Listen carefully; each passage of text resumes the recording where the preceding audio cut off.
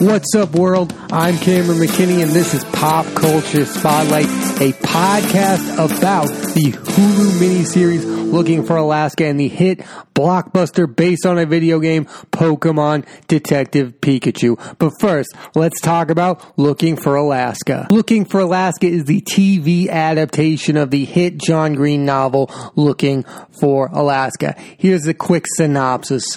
Miles Pudge Halter moves from Orlando, Florida to a boarding school, Culver Creek Academy, as a legacy. There he meets Chip the Colonel, Martin, and Takumi, and begins to develop feelings for the mysterious Alaska Young. There were a lot of things about this miniseries that I enjoyed, but the top of the list has to be Charlie Plummer and Christian Froseth. Charlie Plummer plays Miles Pudge Halter, and Christian Froseth plays Alaska Young, and their chemistry just felt so real. There's some real moments between the characters that we can all relate to, like this idea that there are some points in the show where you feel like Pudge's character likes Alaska more than she likes him, and then vice versa. There are moments where you feel like Alaska Young is starting to like Miles more than Miles likes her, because at points in the show they have other relationships going throughout the show. I just felt that's a real, honest relationship, and they really brought the drama to this show. As a duo, you could feel they had a real, intense chemistry together.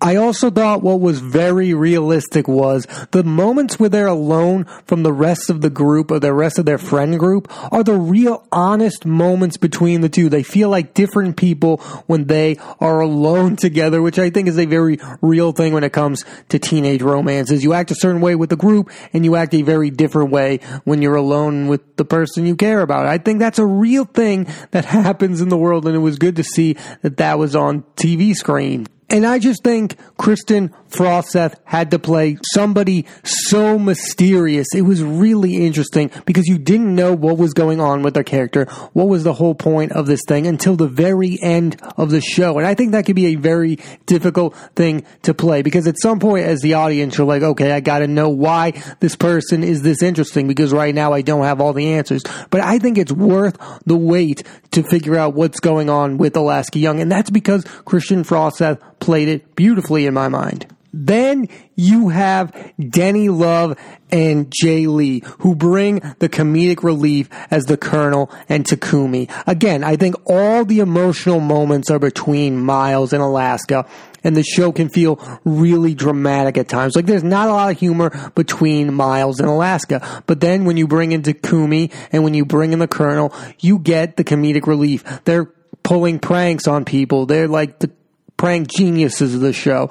They bring the comedic relief that would be in most friend groups, and I thought that was really realistic as well. I mean, those characters have dramatic moments as well, but I thought their best moments in the show were bringing comedic relief to sometimes serious moments. Like, there's a scene where the Colonel interacts with people at basketball games. That's hilarious. And there are moments where Takumi is being like a double agent, learning about what's going on around the school. He had some funny moments. I thought those two characters brought the comedy to the show, which was important, because if you watch an 8-episode show and it's all about this like pent-up, emotional, intense relationship between these two people, that can be daunting. But I think if you get some really good comedic moments, it makes the experience of watching Looking for Alaska more entertaining and bearable at the same time. Like the fact that I can't tell you what genre Looking for Alaska is. It's got drama, it's got comedy, it's just flat out enjoyable, which is what something should ultimately be. I think sometimes in television specifically, we get trapped in like the genre of the show. Like, there's a certain way a teenage show goes, or there's a certain way a sitcom goes. And in movies, you don't really get that. You can go all over the place. This show goes all over the place, which is why it's one of the best shows this year. I think another way this show is different than other teenage shows is how the adult characters are in the show.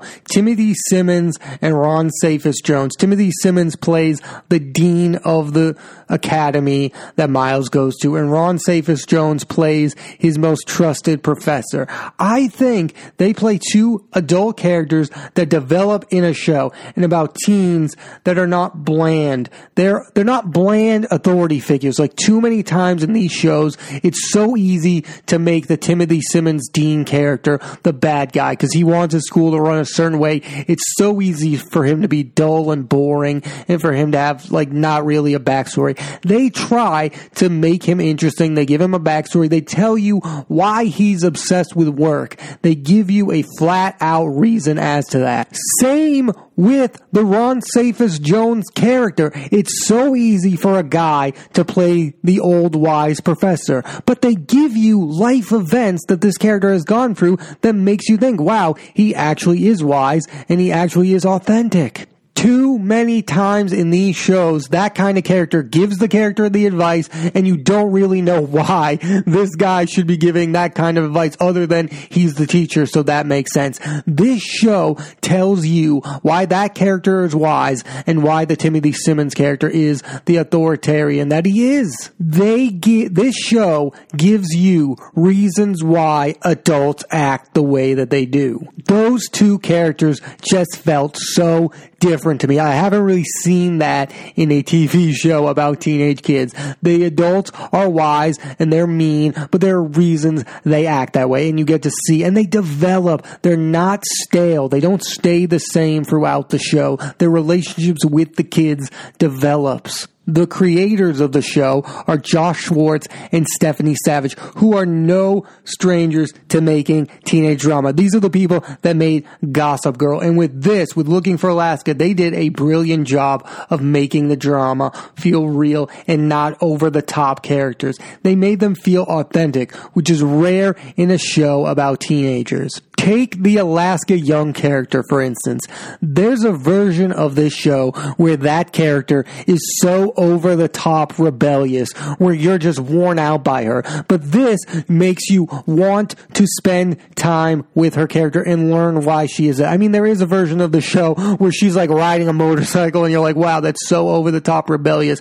I'm not really interested in that. It doesn't really feel grounded. Her character feels grounded and interesting, and you want to see why she is the way she is. She's mysterious in a way that makes you want more. She's not rebellious in that way. You're like, whoa, this girl's so over the top. I'm not interested in what's going on here. I mean, other John Green books are movies like The Fault in Our Stars and Paper Towns, but I think Looking for Alaska works best as a TV show because you want to spend a lot of time with these characters. You want to see why Miles Pudge is obsessed with the famous last words of people, and you want to learn about the Colonel, and you want to learn about Takumi, and most importantly, you want to learn for Alaska. You yourself are also looking for Alaska, and to spend that much time with them made this such a fun watch.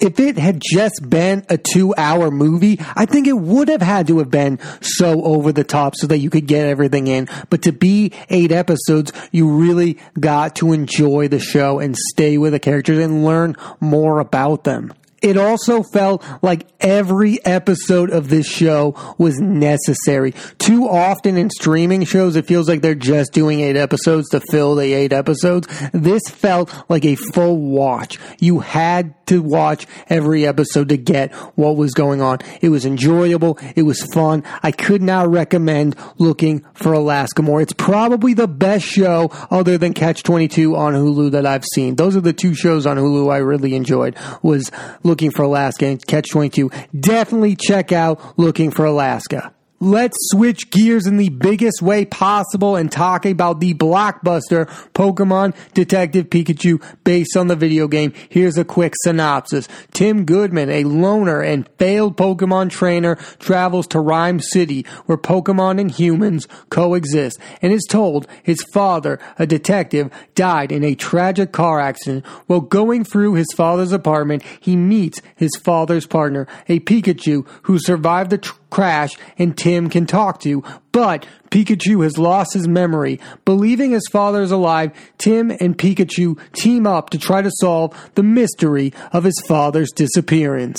Listen, that's a lot I just said. There's a lot going on here. There's Pokemon, there's humans, there's a lot to think about. But the biggest reason to go see this movie and why I enjoyed it is Ryan Reynolds as the voice of Pikachu. He is hilarious, and his Deadpool quips and his sense of humor work in a PG movie. I think Ryan Reynolds has become the funniest actor on planet Earth. The minute I saw the trailer for this movie and heard Ryan Reynolds' voice, I knew I had to see this movie because he's so funny. And again, the quips, they just work. And to work in a PG movie, that's a rare ability that he can be in R-rated Deadpool movies and other movies. And it just, to work in a kid-friendly environment, I think he's the everyman, and I think he can be funny in any situation. And that's a rare ability in today's world. In December, Reynolds has the Michael Bay movie 6 Underground. I think we are living in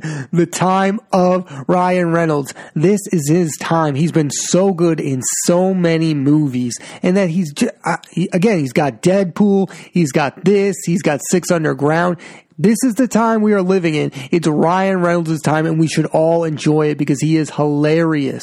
Then you have Justice Smith, who is the human in this movie. He is Tim Goodman. I think Justice Smith proves that he can be the lead of a movie. He is funny, and he is good at playing somebody out of their comfort zone. Think of Jurassic World Fallen Kingdom. He played a nerd who had never been around dinosaurs, and he was getting bullied by the Chris Pratt character. They had some funny moments in that movie. Again, in that movie, he's just thrown into an environment he's never been used to. Dinosaurs. And in this movie, he's thrown into the world of Pokemon, and he is somebody who in this world has ignored Pokemon. I mean, he has a boring job, he's not an exciting guy, and he is thrown into something. Both of his big movies, Jurassic World Fallen Kingdom and Pokemon Detective Pikachu, he is a nerdy guy thrown into an uncontrolled environment with dinosaurs and Pokemon. What a heck of a movie career he is having so far. And I enjoyed him in both movies, maybe more so than other people. I enjoyed him in Jurassic World Fallen Kingdom, and I certainly was looking forward to him in this, and he delivered. I think he's funny, and again, he's just good at playing that type of character, which is a good thing to me. I mean, in Jurassic World Fallen Kingdom, he's playing an awkward supporting character. In this, he's playing an awkward leading man. I think he can pull both of those things off. I like Justice Smith, and I can't wait to see what that guy does next. He's funny, I think he's interesting, and again, play out of his comfort zone. It's interesting to watch the guy deal with dinosaurs and be afraid of them, and then be the awkward guy who doesn't like Pokemon in a world where everyone seems to love Pokemon. It's interesting. Then you have actress Catherine Newton. She was really good in movies like Free Billboards Outside of Ebbing, Missouri, and she was also in Boy Erased. Both of those movies had Lucas Hedges in. She had been in some really dramatic movies. It was fun to see her in a movie like this. She's a good, young, upcoming actress. She plays the love interest to Justice Smith character, but she's also kind of like, I think of her as like a Lois Lane character, an investigative reporter who's trying to get the edge and trying to get the real facts of the story. It was really interesting character in this movie. Her character has some really funny moments with the Tim Goodman character, and I thought her and Justice Smith had some really good comedic chemistry going on together. I think Pokemon Detective Pikachu has some really funny moments as the movie goes through like detective tropes, like the Mr. Mime interrogation scene is the funniest scene in this movie. It's one of the funniest scenes I've seen in a movie this year. And also, there are moments where Catherine Newton's character has a Psyduck. If you know Pokemon at all, you know how ridiculous the Psyduck is. And those moments are really funny between Pikachu and Psyduck. Again, it's Ryan Reynolds' character, again, his Deadpool quips just work in this movie with the Psyduck and with the Mr. Mime. Those are the two things about this movie I enjoyed most. Another thing I was thinking about after I saw this movie, and I saw it about a week ago, is that it's kind of a role reversal of a very famous movie, Who Framed Roger Rabbit, where Roger Rabbit was the victim and the human was the detective. This is a reversal. Ryan Reynolds is the detective, the animated character is the detective, and the human, Tim Goodman, is the one in need. I thought that was a really big role reversal, and I'm not saying this movie is as good as Who Framed Roger Rabbit, but if I were going to compare this movie to any movie ever with animated characters interacting with human characters, the one movie I could think of is Who Framed Roger Rabbit, and it's not nearly as good. I think Pokemon Detective Pikachu is an enjoyable watch, but it's not on that caliber of Who Framed Roger Rabbit, but I think it's a good movie, and if you were going to compare it to any movie, it would be that movie. I also think that when you look at this movie, you have to look at it through the eyes of a movie being based on a video game. And through those eyes, this has to be one of the most successful movies based on a video game. I'm young enough to remember Prince of Persia coming out and thinking, that's ridiculous. Jake Gyllenhaal, what are you doing? Or Worlds of Warcraft. I was like, this is a ridiculous movie. Those movies are not real movies to me. Yes, Pokemon Detective Pikachu can seem ridiculous at face value, but it's an actual movie. It has movie qualities. It has a movie quality plot. It's not a brilliant movie, but if you look at it through the standards of, is it one of the best video game movies ever? Yes, it definitely is. It's an enjoyable watch. I could watch it over and over again, and it's an easy watch. You don't have to think that thoroughly about it. I remember when Michael Fassbender's Assassin's Creed came out, and I thought, wow, I can't wait for this movie. Big movie star. But I just think he tried to make a movie that was so complicated and based on that video game. To make a good video game movie to me is to make a movie where somebody who has not played the video game can watch and enjoy. I have never played Pokemon Detective Pikachu, but I can watch this movie and enjoy it. You could not even have liked Pokemon at all or grown up with any of the Pokemon video games. It's kind of an easy movie to follow, and you could understand the jokes, and they are hilarious. It's at face value. This is one of the best video game movies ever. It just is a movie based on a video game. This has to be near the top of the list because, again, you can watch this movie and enjoy it without a second of ever playing that video game. It's a pretty understandable plot.